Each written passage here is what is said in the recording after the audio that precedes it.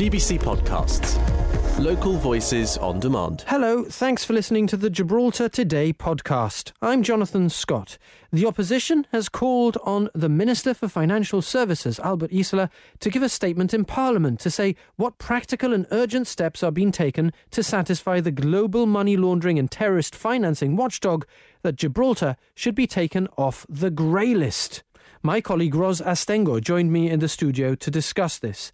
And several Hollywood stars are lined up to work on a feature film set to be filmed in Gibraltar next month. It's about a treasure hunt gone wrong, and we found out more from producer, writer and filmmaker Martin Nusa and cinematographer and editor Shania Torres.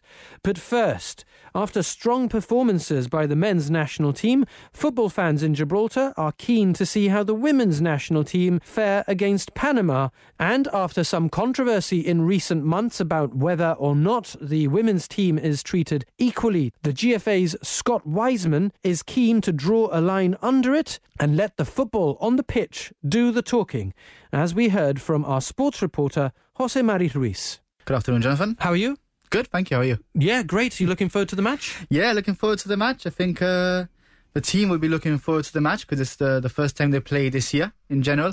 And of course, after the controversy that surrounded women's football over the last month or so, they'll be excited to be on the pitch and kind of do the talking on the pitch where most people say it should be done, really. Exactly, yeah. Let's get this dealt with first before we talk about the match and the players. So in recent months, there were some accusations that the Gibraltar Football Association wasn't giving an equal footing to the women's team. It sort of all seemed to come to a head around the decision being made public that the women's side wouldn't take part in the UEFA Nations League. That's correct. Which they haven't done in the past, but I think some football fans were hoping they would this time. They're not going to, and that made it a bit of a talking point. What's your reading of where we are with that? Well, I think it's important to highlight first that Scott Wiseman has taken on. That was before they had a women's managing officer developing women's football. Mm-hmm. Scott Wiseman has now retired and taken that job role, and I think it's important. And he mentioned in an interview earlier this morning with Robin that it's important to draw a line under what's been said and what's been covered. He's heard the women's team, all the points they've put across, and he says that they're all on board with his strategy and how they're going to approach the game. So let's hear from that. No, I've told them they don't have anything to prove. This is a game we've taken on. It was a short notice game. They had nothing to prove apart from to go and enjoy their football again. We got to a point where I don't think they was enjoying the situation, the environment, things the way it was. So now we are where we are, and we just want to get them enjoying their football again. Every game is exactly the same. No game is bigger than another. I think trying to build anything up too much or too little can have a positive and negative effects. So keep everything on an even keel. So no game is different. The players are still 11 on the pitch, the grass is still green, the ball is still round, and treat it as every other game. Not to make it too big for no reason. Gibraltar Today with Jonathan Scott. Today, the opposition has called on the Minister for Financial Services, Albert Isola, to give a statement in Parliament to say what practical and urgent steps are being taken to satisfy the global money laundering and terrorist financing watchdog. The Financial Action Task Force is its name, to convince them that Gibraltar should be taken off their grey list. They're hoping to do so in October. Will it happen? Will it not?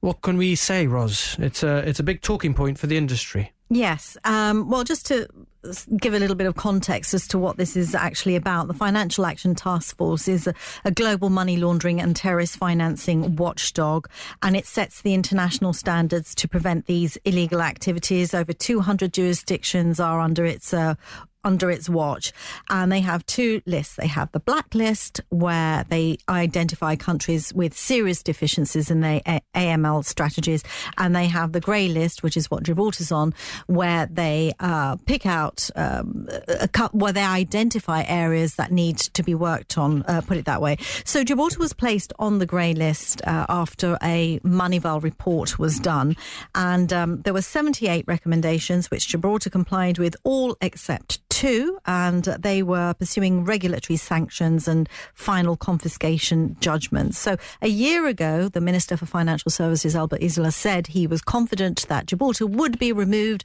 from the grey list within 12 months. Now, there are 3 plenaries held a year: February, June and October. So we already learnt in February that we weren't going to come off. So this one was quite a crucial one for us because it was within that 12-month time frame.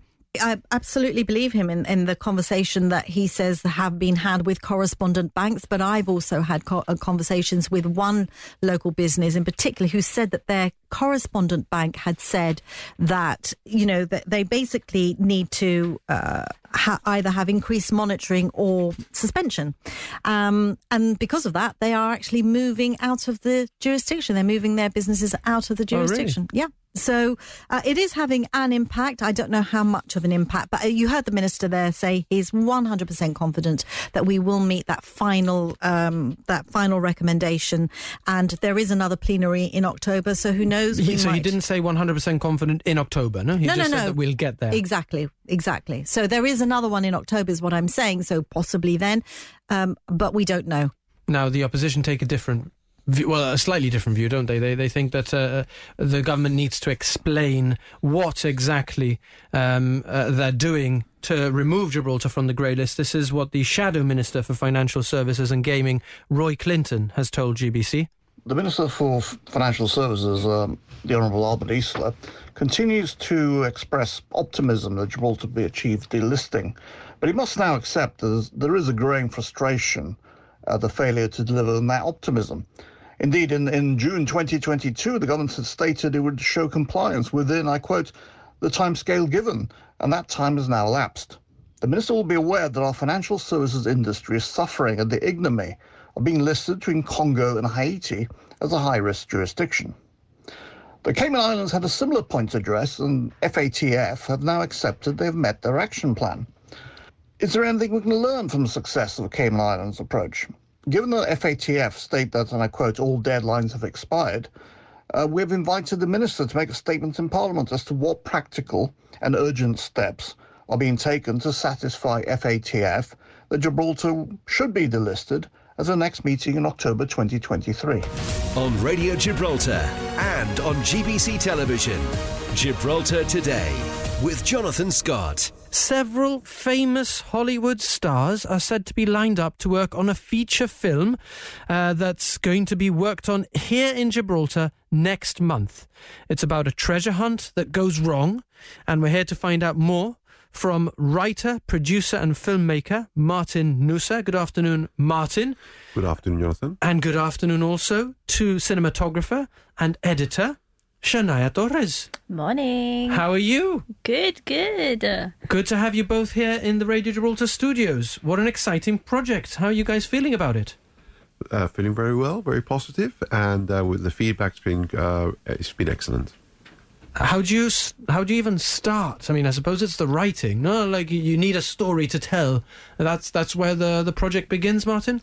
Yes, that's correct. Actually, I thought about this story about 4 years ago. And it's actually based partially on a true story, the backstory anyway of the film.